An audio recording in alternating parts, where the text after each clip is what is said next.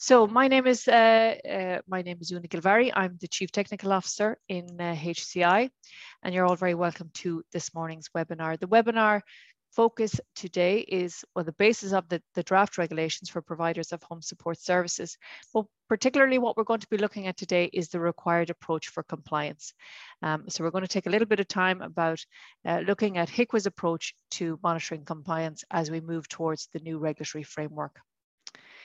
Just briefly, a couple of slides about HCI. We support providers in health and social care to make intelligence-driven decisions to attain, manage, and improve quality and safety regulation compliance. At the moment, we're over 17 years in business and have 30 staff currently. And we've supported over 600 healthcare organisations really in their development of their quality and safety management systems and ensuring that person-centred care is very much at the heart of all of that. Before we look forward and I suppose start to talk about compliance and what it means as we now enter this new era, I suppose I just wanted to briefly look back before we can look forward. And you're all very aware, I suppose, of the drive towards the requirement for home care and home support regulation, which goes back a number of years. But I suppose recently and as under the context of COVID-19, the call for regulation certainly became much stronger, and HICWA then became the drivers at the forefront of those calls. If we just look at the Nursing Home Expert Panel report that was released post the initial COVID-19 impact, and they released that report in August 2020, they identified very clearly at that stage that there was that two-tier approach to healthcare, and that was favouring the provision of long-term care and support in residential settings, rather than looking at a wider range of home care options. And their clear recommendation was looking at home support and expanding that and prioritising it and financing it in that regard. So on the back of that, then HICWA released a need for regulatory reform paper back in February last year. And they, again, reinforced that critical need to expedite the introduction of home care regulation and the investment that was going to be required to bring that to the fore. But they wanted to ensure that the regulatory reform would ensure that the capacity and capability would be in place for these services to support the needs of the population in a manner that's safe and it protects the rights of the citizens. Following on from that, just at the end of last year, they released their regulation of home care position paper. And they clearly identified at that stage that there was 4 key pillars that they saw would support home support regulation. And the key ones being, they wanted it to be inclusive of all who are in receipt of home care. They wanted to improve the performance and quality of home care, to provide assurance to the people in receipt of home care that they were meeting minimally acceptable standards, and to ensure accountability for levels of performance and value for money. Within that paper as well, they identified 13 key areas, and I've just pulled out 2 of them that are interesting as we talk about regulatory frameworks and compliance. In key area 11, they said regulation should only be viewed as one component of the broader reform and that it should not be burdensome. And when we talk about that type of terminology, when we talk about regulatory development, regulatory frameworks, we talk about light touch regulation, where they give quite high level regulatory requirements, and then it is up to the service to apply it and give evidence of compliance. So they're not very specific in the requirements that they're giving. They allow a freedom for the services to develop a model that suits themselves, but ensures compliance in that regard. So that was an interesting phraseology they utilized there. And another key area they looked at was the need to focus on maintaining a standard across the home care setting before driving quality improvement. Now, this is something that we would have seen previously within the nursing home sector, particularly where when HICWA initially came in relation to registration of the services, that they looked at bringing everybody to a benchmark level to get a minimally acceptable level, and then very much pushing a continuous improvement model as time progressed and as services became more confident in their regulatory compliance. The draft regulations, I'm sure you've all seen them at this stage. They were published in June and submissions closed for feedback in August. So we await the next stage when they'll be enacted. But we do know that when they are enacted, they're going to support the establishment of a licensing system for providers that is going to be monitored by HIQA. And they're looking for that system to ensure that the services are of consistently high standard and also safeguard the service users. We also know that these draft regulatory or the regulatory requirements, when they are released, will only form one part of the broader regulatory framework model. And we know this again from our experience in nursing care and beyond in the other health and social care services. What they've detailed is that we'll have the regs, and from that there will be a number of guidance documents released by the Department of Health. And these are going to be based on the licensing application process, compliance, inspection, and conditions for licensing to be revoked. So they're going to give us a broader basis of information to support our application and ensuring compliance. And then, as we know, HIQA will release a set of national standards, and although they're not, there has been a number of discussion forums and panels in review of these standards. They're not currently available for public review, but we do know that they will provide a set of high-level outcomes that will describe a little bit more detail how services can achieve safe, quality, person-centered care and support, and we know that they will certainly complement the regulations in that regard. One thing to think about just when we talk about the draft standards, and we're not getting into detail about them today, but there is a change in the process and the way that HIQA will present their standards when the time comes in relation to home support. You'll be aware of the thematic approach that has been utilised. It's evident in the Safer, Better Healthcare standards, but they have moved away from that thematic model, and they are now working towards the FREIDA principles model.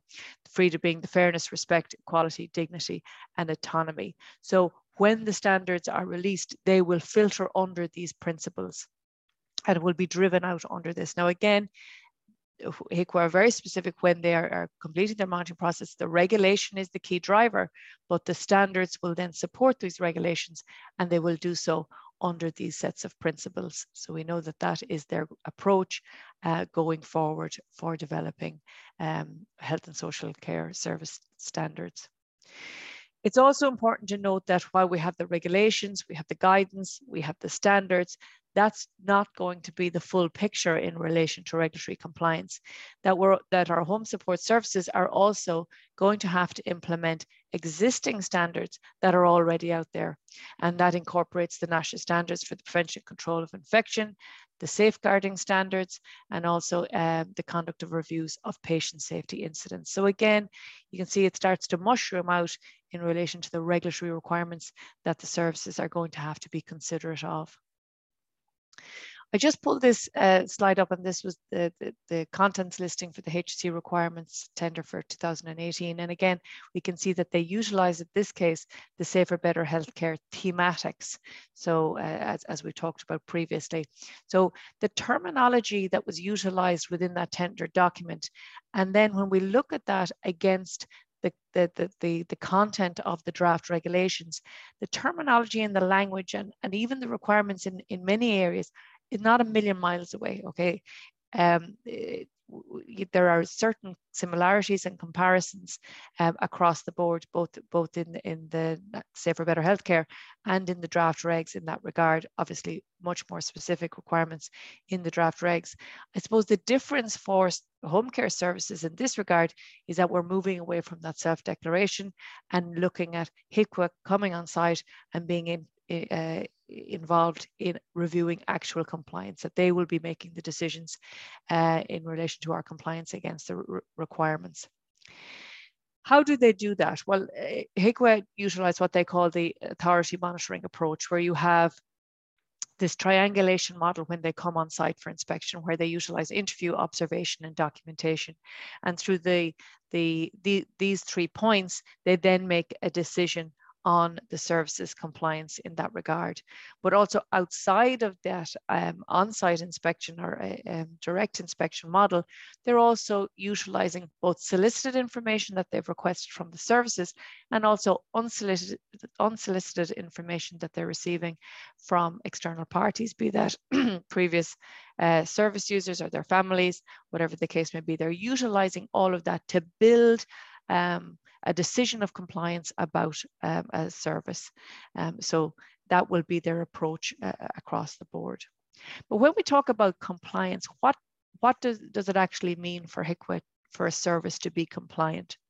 So what I wanted to do was pull out a couple of samples out of the draft regs and look at what we would expect HICWA to, their approach would be in relation to whether something is compliant or not. Now within the regulations, and you'll see this across the board, in some elements, they're very prescriptive requirements, and in some, they're quite high level. So if we look at an example of a prescriptive requirement, and I'm not going to read this, but this is in the draft regulations in relation to complaints. There's a lot of detail here, a lot of information, there's a lot of specifics and exact requirements about what what HICWA would expect to see when they come on site. So from our experience and from reading the requirements directly, we know that they will expect to see an accessible, comprehensive, documented and effective complaints procedure. That's going to be their first port of call.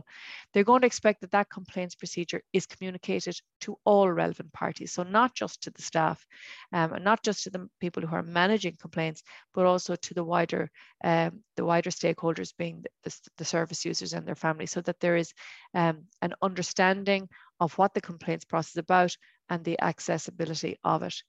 They want a process in place to assist a complainant to understand the procedure and to support them to make complaints if as required.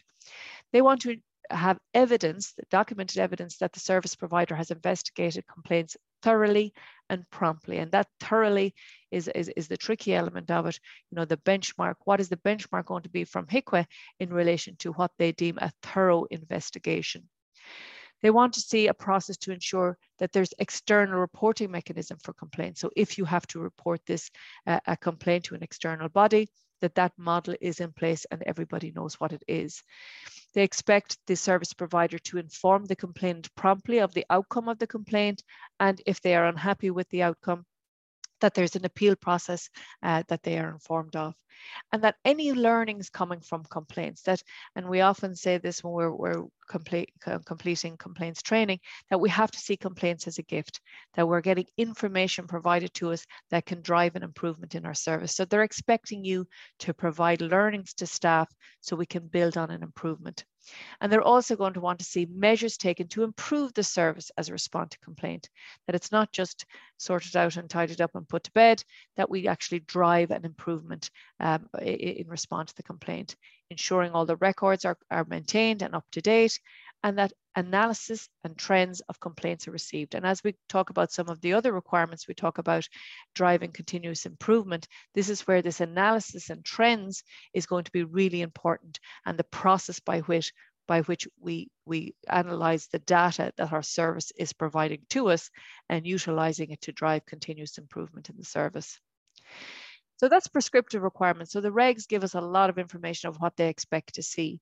But I wanted to pull a few examples then of high level requirements where it's not quite so specific. And when we talk about that light touch regulation, this would be more comparable to that type of requirement. So in this case, this is from Management of Services in Reg 14.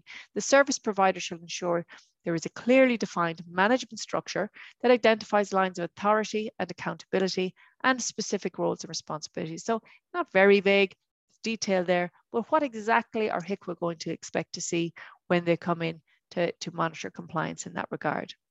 Well, from our experience and from the work that we do with all our health and social care providers, we know that first of all, what I would say, the very first thing that HICWA will do is speak to the senior manager. They certainly want to ensure that in all cases that the registered provider, that the senior management team are very confident in their application of all requirements, and that they're confident that they know exactly how the service achieves compliance in that regard.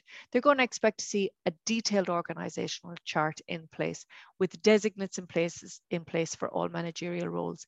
And this is something certainly that came to the forefront, I'm sure, within your own services and within nursing home services within COVID, where individuals were given a vast amount of roles and responsibilities within a service. But when that individual was removed from the service, really the quality and safety management system and the provision of services fell apart very quickly. So they're looking at a much stronger designate roles to be in place so that everybody is very clear, should one individual step out of the organization, that there are other individuals there to support the roles and responsibilities that are required. They're looking for comprehensive job descriptions for all the roles, and that includes the specific roles and responsibilities as defined by the regulation. So a lot of detail, and that's not just in the regs, but also the roles and responsibilities that are defined in the standards, the guidance documents, whatever the case may be, depending on the regulatory framework as it's released. They're looking for a code of conduct for professional services to be in place and clearly detailed. And if you're utilizing any external service providers, they want a pretty detailed service level agreement in place, again, to detail the roles and responsibilities that are in place for external services. For our teams and committees, they will expect to see detailed terms of references and agendas to be in place for each of those committees. Again, clarifying their roles and responsibilities to monitor the quality and safety of the care that's being provided. And arising from that, they expect to see minutes of these meetings and evidence of follow-up of any decisions that are taken. Again, training records need to be in place for all of these types of roles and including management in that regard. So there's some of the expected outcomes they would expect to see in relation to that requirement. Another example here, the service provider shall have a risk management policy and procedure in place which enables the effective identification of risks to the service provision, including escalation of risks, and shall ensure that he or she is able effectively to respond to identified risk. So when we look at this, if we were making a self-declaration in relation to this requirement, it might be very different to what HICWA would expect to see should they come on site. So in this instant, first out, they're looking again for confidence in the risk provider, the senior manager, that they have an understanding of the risk management process and that they're clearly aware of their roles and responsibilities in that regard. Then that risk management policy, is it documented, is it comprehensive, and is it proven to be effective in place? As I said, those roles and responsibilities, not just for the individuals, but also for the teams. Do we have a risk management team in place, or who is managing and monitoring the risk management process on an ongoing basis? Do we have our risk registers in place? And is it identifying the risks associated with our corporate governance, our service provision, and with our health and safety? And does it clearly detail what are the risks, what are the controls that we have in place, what are our risk levels, and what are the actions that are outstanding to try and drive down the risk associated with it, and the continual monitoring and follow-up in that regard. They're going to expect to see a process for individual risk management for service users, and they're going to look for a defined process, again, for that escalation of risk to management for all staff, so that the individuals, the frontline staff that are working, are they very clear that if they identify a risk, how they can quickly escalate that to management, and that there will be effective response in that regard. And again, full training completed with relevant staff on the risk management process, not just on a once-off basis, but on an ongoing basis, and certainly in response to any changes that might be incorporated into the processes. Another example here, the service provider shall establish procedures for quality assurance. So in this regard, we're talking about assuring the quality of care, quality and safety of care, to establish and maintain the quality of services provided. So what do they mean by those procedures for quality assurance? Again, what are they expecting to see when they come in to our service? Again, our starting point, our policies and procedures, are they reflective of the requirements? Are they reflective of best practice? Are they reflective of actual practice? And do they assure the consistent provision of service, so that if I do the job or you do the job, that there's a consistent application of the process involved. So again, those policies and procedures really need to be live documents. These are not documents gathering dust on a shelf. They're live documents that are incorporated and activated and utilized on a day-to-day basis. They're reflective of the best practice, the requirements, but also they're actually being implemented on the floor by our front services. Is there an appropriate training program in place to assure staff competency? So if we're talking about quality assurance, are our staff competent to implement the processes that we have in place? Are there processes in place to review and monitor the care being provided to services via the review of service user records, via supervision of the care being provided? Is there service user and support person feedback mechanisms available to them to ensure that if there is feedback that can improve our quality of care, that it's incorporated and it's fed back into the service? And again, are the appropriate teams and committees in place to provide an overview of the service provided? Are they monitoring the services being provided and assuring the quality of care that's being provided?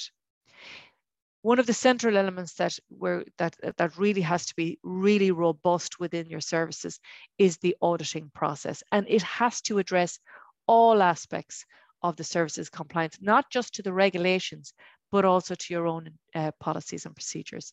And when we look at audit practice, we start the regs and standards, but we also have to incorporate reviewing our policies and procedures and then the actual practice on the floor. So that very cyclical approach to audit practice. And we have to ensure that when audit is being done, it's driving actions that effectively address any of the non-conformances that were identified. And we have to really be focused on ensuring that we have trained, competent auditors in place with the required skills to lead these audits. And what we've seen in a number of cases coming through in recent HIQA audit reports from other health and social care services, that although services might have an audit model in place, it's not effective. It's not picking up the issues that HIQA can see very clearly when they come into services, but within the organizations, they're ticking off, they're saying, oh yes, all good here, everything is compliant, but it isn't a thorough audit, and they're not identifying things that are very obvious to HIQA as being failings and impacting on their compliance. They expect to see a process for monitoring complaints, incidents, risks, hazards, and also to identify trends that may affect the quality and service, quality and safety of the service being provided. So are we seeing a slight deterioration, perhaps where if we have surveys, slight deterioration in satisfaction rates? Is it an indicator of a problem within the organization that needs to be further investigated? And they expect to see key performance indicators, appropriate key performance indicators in place that are benchmarking the performance of the services on an ongoing basis. So again, that we can monitor whether there's any deterioration in the service and the quality and safety of the service that we're providing.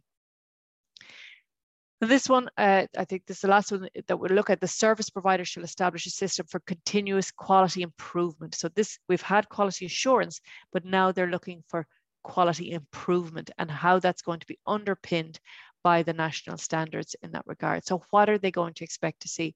So they're going to expect to see all of the things we've talked about in quality assurance, but they're also going to expect to see quality improvement project processes. So this is where the service identifies that there may be a particular weakness in a specific area, and then they drive a project to try and improve that process.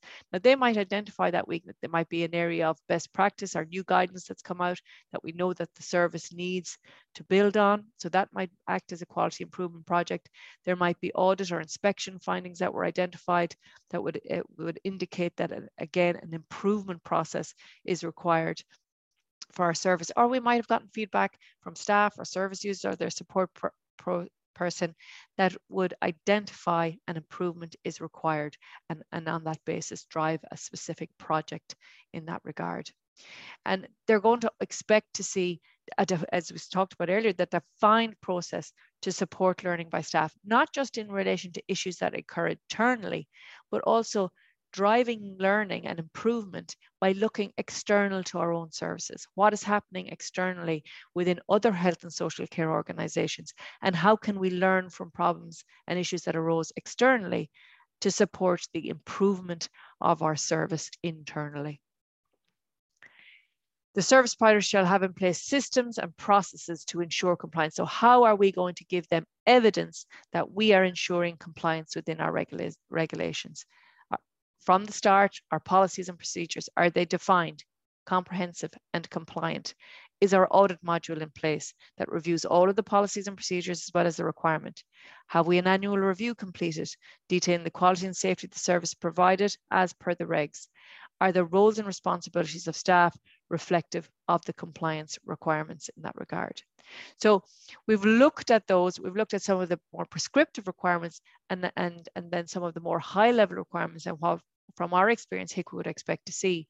But when we look at the position that you're in currently, what do we need to do right now to prepare as we move forward? Well, for now, what we would recommend, it is really important that you now benchmark your service against the draft regulations.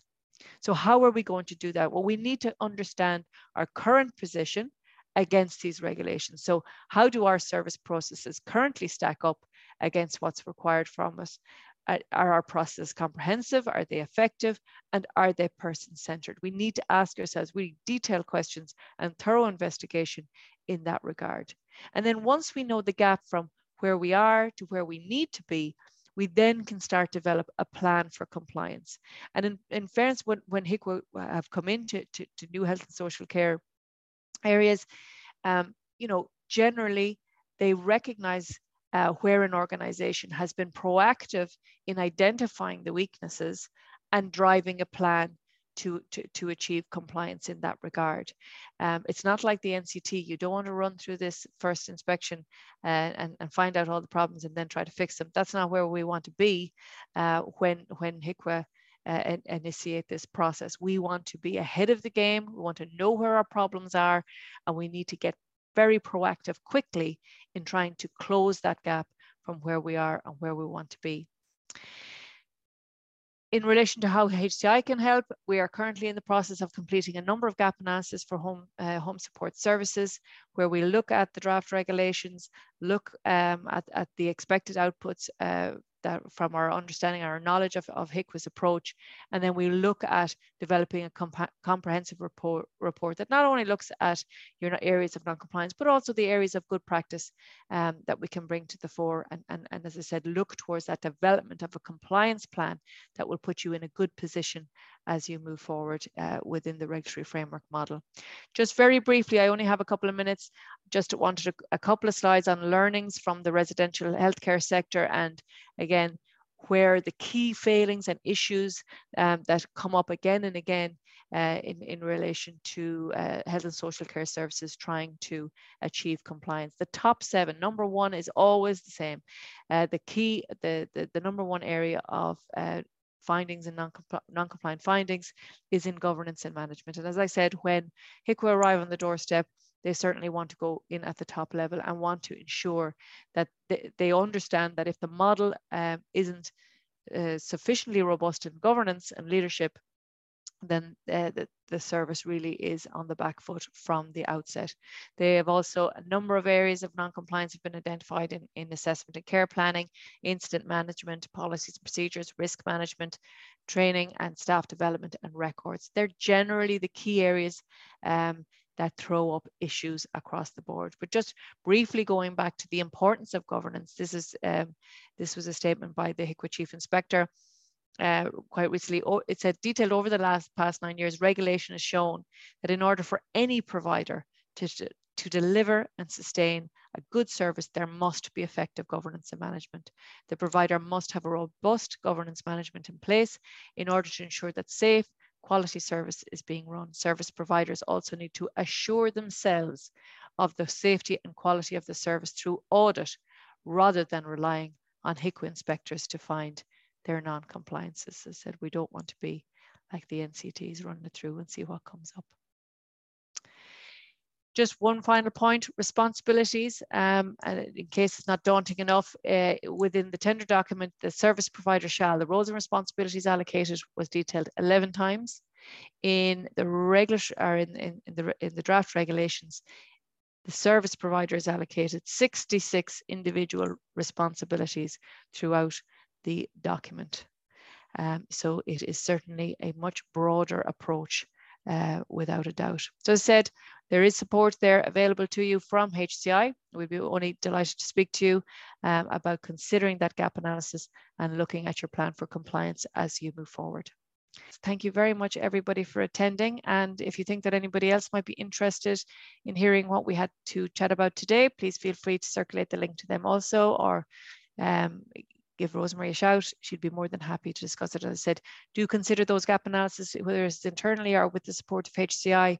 It's certainly something that you want to progress as quickly as possible to get ahead of the game and be prepared as early as possible.